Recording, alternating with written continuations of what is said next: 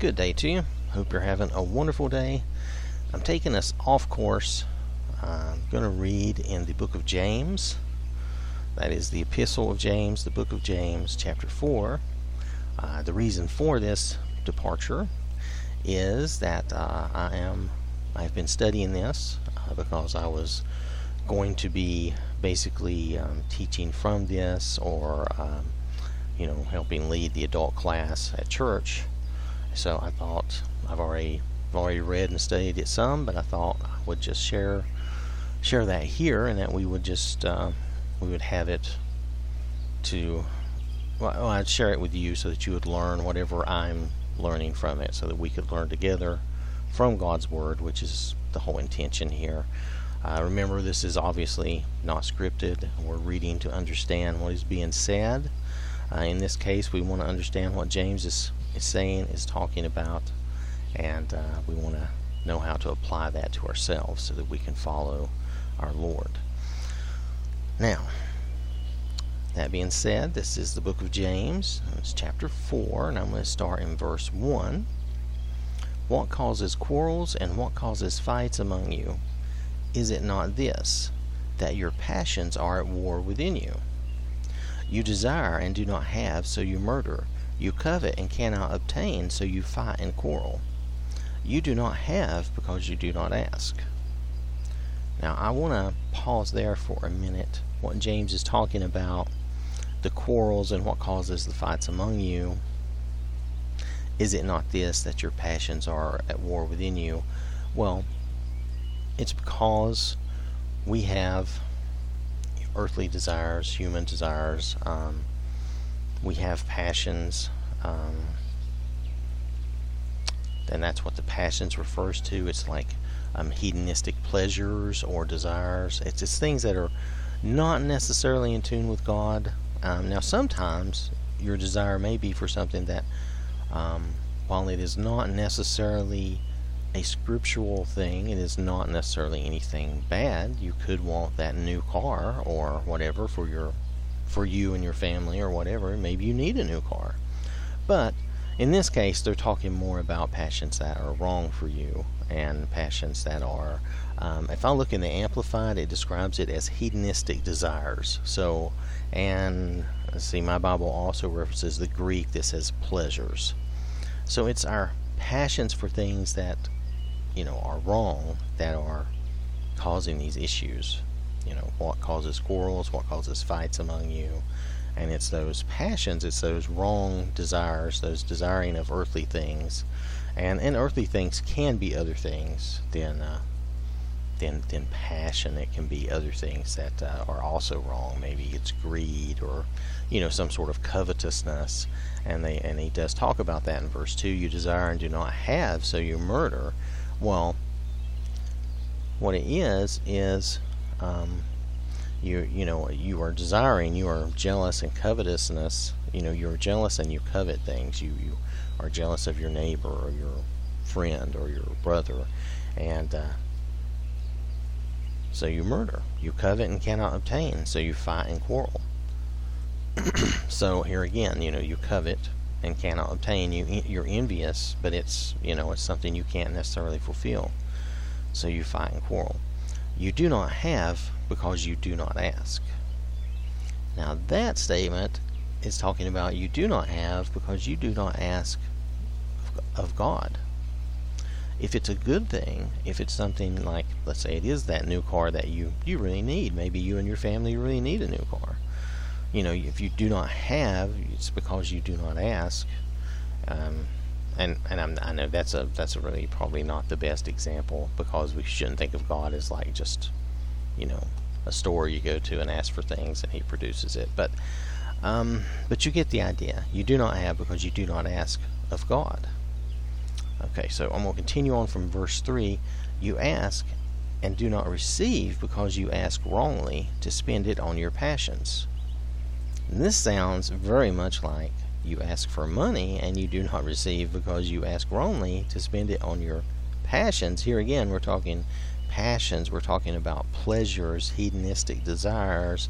You want to spend it on worldly things that aren't that aren't of God, that aren't good things. It's different if you want to get, Timmy his braces, or, something good for you and your family, or something that y'all need. But it's another if you're wanting to spend it on, you're praying for that money for whatever you need, or whatever you think you need, to spend it on these passions, on these earthly desires. Alright, verse 4. You adulterous people, do you not know that friendship with the world is enmity with God? Therefore, whoever wishes to be a friend of the world makes himself an enemy of God. Now here, he's plainly saying that by toying around with these worldly things. Now, and this is, you have to understand, these are wrong, bad worldly things. Friendship with the world in that way, being, you're toying around with these, like I said, we refer back to those desires, those pleasures, that you're making that, that you're making that this is friendship, but you're making that a priority, something important in your life, and you're creating enmity with God because you're toying around with this sin, with these hedonistic pleasures, these bad earthly desires. And if you wish to be a friend of the world in that way, then you are you are joining the other side. You're leaving God and joining. You're basically joining the world, or Satan, and those cohorts. Pardon me, I needed to just drink a little bit there. So, and it calls us adulterous. Well, let's continue on, and this will become more clear. Or do you suppose it is to no purpose that the Scripture says he yearns jealously over the Spirit that he has made to dwell in us?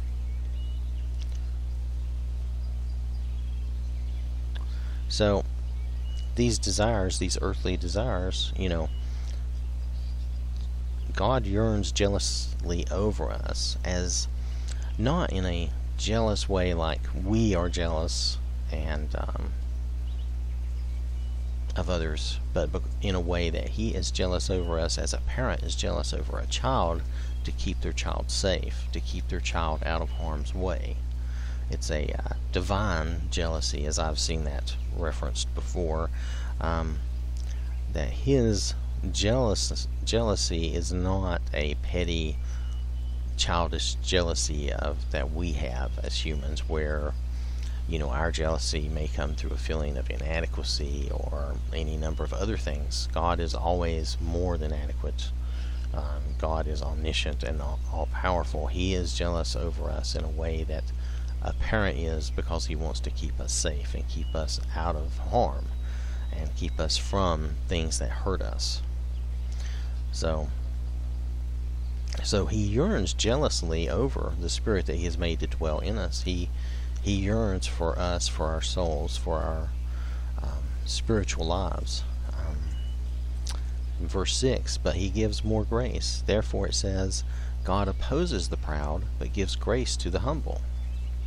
And God gives us grace to, let's read on. You'll see here. Submit yourselves therefore to God. Resist the devil, and he will flee from you.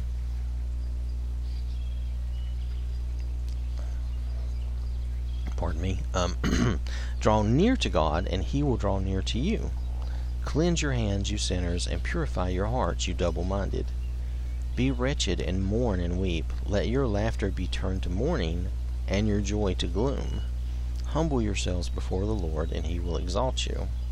So this is all about our struggles with everything we've read from verse 1 to verse 10 is about our struggles with the pleasures of life, and not necessarily good pleasures, because like I said, and the Amplified Bible, it refers to this as hedonistic desires. So it's those type of pleasures.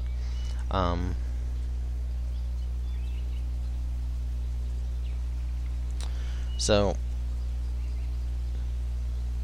let me look here. I was trying to find the right references here. So talking about these hedonistic pleasures and these desires that we shouldn't have. And some of this sounds like it relates to, or it can be related, I'm sure, to a number of things. But just as examples, some of this sounds like it may be talking about possibly sexual desires. Some of it may be talking about greed or monetary desires. And when we covet and envy and lust and are jealous for those things, that sets us up in our spirit. That sets us up in a bad way. That sets us up so that God is not, so that we're in opposition with God. That's what James is getting at. It puts us on the wrong side of God. It puts us from being a sheep on the right hand. It puts us to being a goat on the left hand. If you think of how Jesus describes some things, it puts us as being on the wrong side. And like here it says in verse 6, God opposes the proud. It puts us in opposition with God. And here in verse 4, makes himself an enemy of God. We make ourselves an enemy of God with these wrong desires and these wrong actions, because the temptation is always there. We're going to be tempted, but when we act out on those things, that's when we're sinning. We know it's wrong. Anyway, so those things tend to put us on the wrong side of God and put us in opposition with God. Okay, but to combat that, God gives us more grace. And in the, see if I can find that real fast here. In the Amplified, it says He gives us more and more grace through the power of the Spirit to defy sin and to live an obedient life. And that's what James is talking about here. He says that He gives more grace, God gives more grace. Therefore it says God opposes the proud but gives grace to the humble. He gives more grace to the humble. Submit yourselves therefore to God. Repent, submit to God. One way to control these thoughts, these temptations, these desires, is to submit ourselves to God, the will of God, the Word of God. Resist the devil and he will flee from you. Let's say we're going to go say no, we're not going to do whatever that is. We're going to go with God. We're going to stay with God's Word, and we're not going to do whatever that might be. We're not going to covet someone else's money, or we're not going to wish for hedonistic desires. Instead, we're going to take our mind off those things. We're going to put our mind on the Word of God, on the things of God. Draw near to God, and He will draw near to you.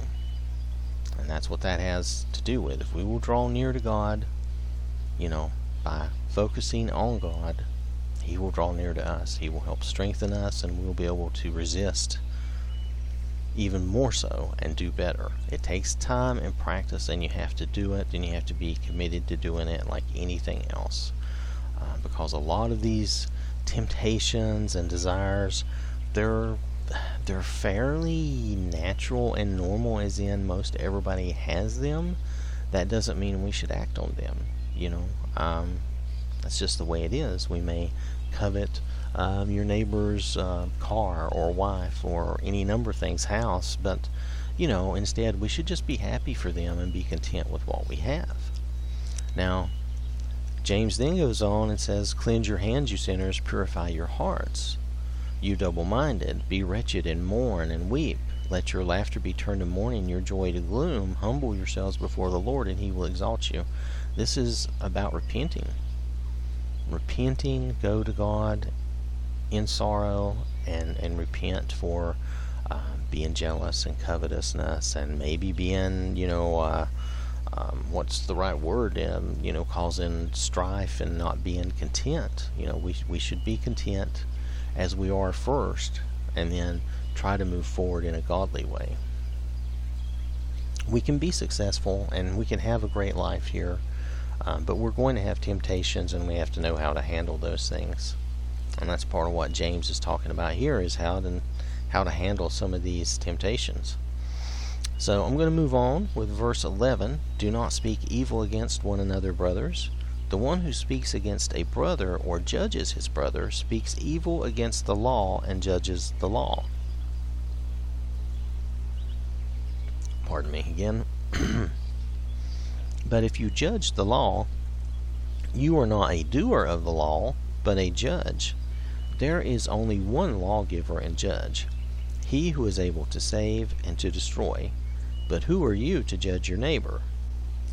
Do not speak... Okay, so I'm going to stop there. Okay, so do not speak evil against another. Do not slander. Do not speak badly of someone else. Do not be judgmental, especially since we're all... we really have to remember, we're all in the same boat. We're all here on earth together. We're living this same life. We have almost, we have basically all the same temptations. There's varying degrees of where we are in life and how we're doing things, but some are normally better off than others in different ways. We each have our strengths and weaknesses. But we shouldn't be speaking against each other or judging each other. I'm going to, again, because I've been reading and studying some in the Amplified Bible while I've been doing this, I want to read this here. It kind of elaborates a little bit on some of this, about the one who speaks against a brother or judges his brother. He's referring to speaking, self-righteously, and kind of judging each other in a self-righteous way that is actually hypocritical, because we do all share in these same issues. And the part about, you speak evil against the law and judge the law, because you're trying to take the place of, we have one lawgiver and one judge, okay?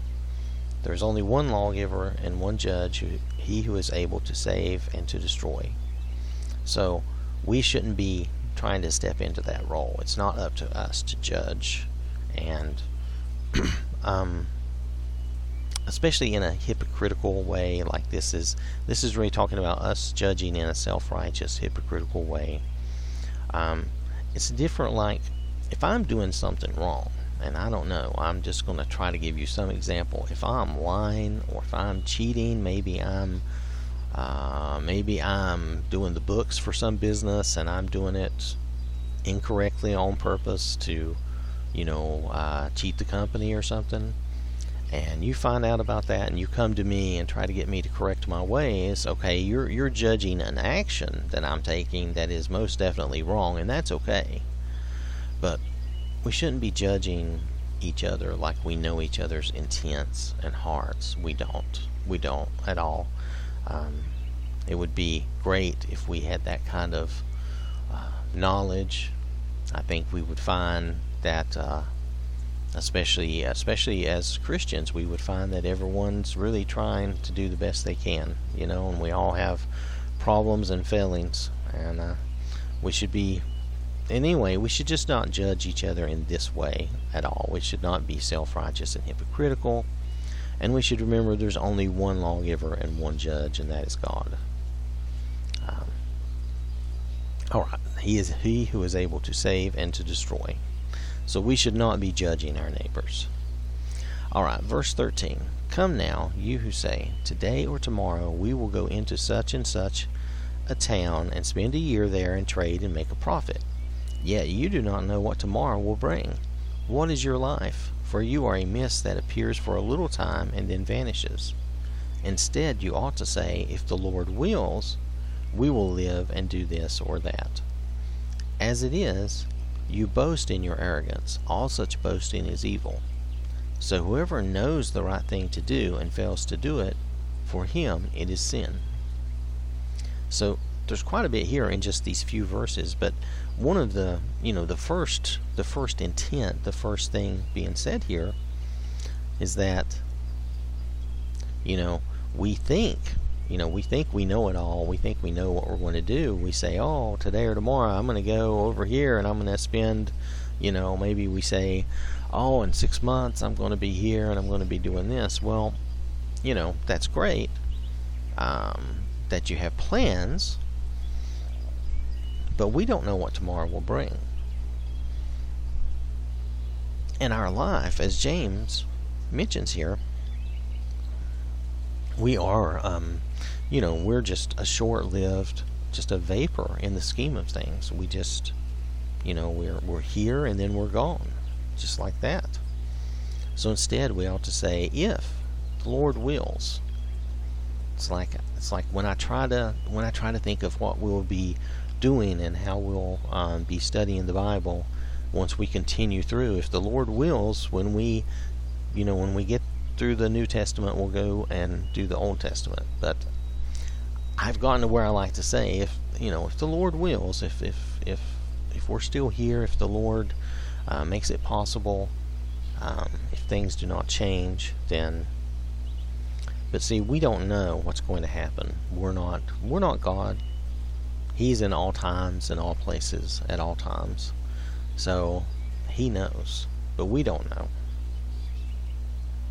So it's like we're boasting in our arrogance, assuming that we know. Now, sometimes I know you say, hey, next Thursday I'm going to do this.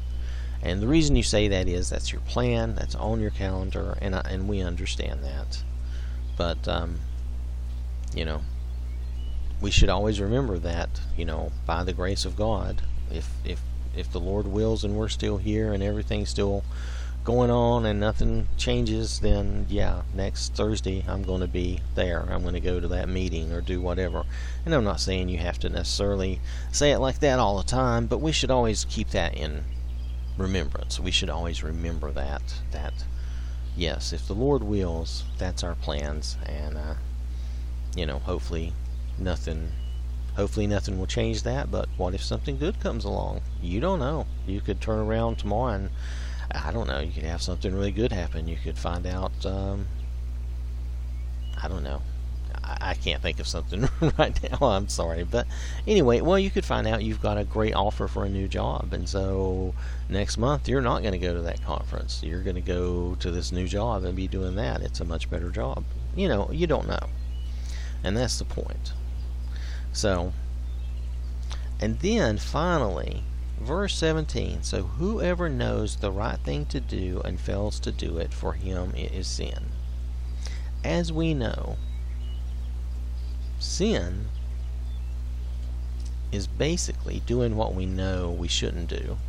Or, as James says here, knowing what you should do, knowing the right thing to do, and choosing not to do it. You fail to do it. For you, that is sin. So this is like right there, just real quick, boom. But I mean, he just says it right there. So whoever knows the right thing to do and fails to do it, for him it is sin. If we know the right thing to do is, for instance, to help this lady across the street, or to help somebody, maybe they've dropped something, you pick it up and hand it to them, or whatever. You see they've dropped money or their wallet or whatever. If you see something like that and hey, I should get that and make sure they have that, and you don't do it, well, that's because that's the right thing to do. Then then even that can be sin, something that simple. So it's something to think about. As well as committing sin where we knowingly do something we know is wrong, there's also the sin of inaction, and we should not be guilty of that either, as long as we can. Now, there are times I know you can't do something about it, or someone else just beats you to it. Maybe someone a lot closer to that person sees that they dropped it, and that person helps them before you can even get close. That's okay. That's not sin. You had the right intent. Maybe you were heading that way and you were going to help them, but someone beat you to it. That's life. That's fine. Anyway, so that is James chapter 4, and I know I have rambled for quite some time. I hope this is useful to you. Just a quick little recap. The main focus of especially the first of this chapter, most of the chapter, is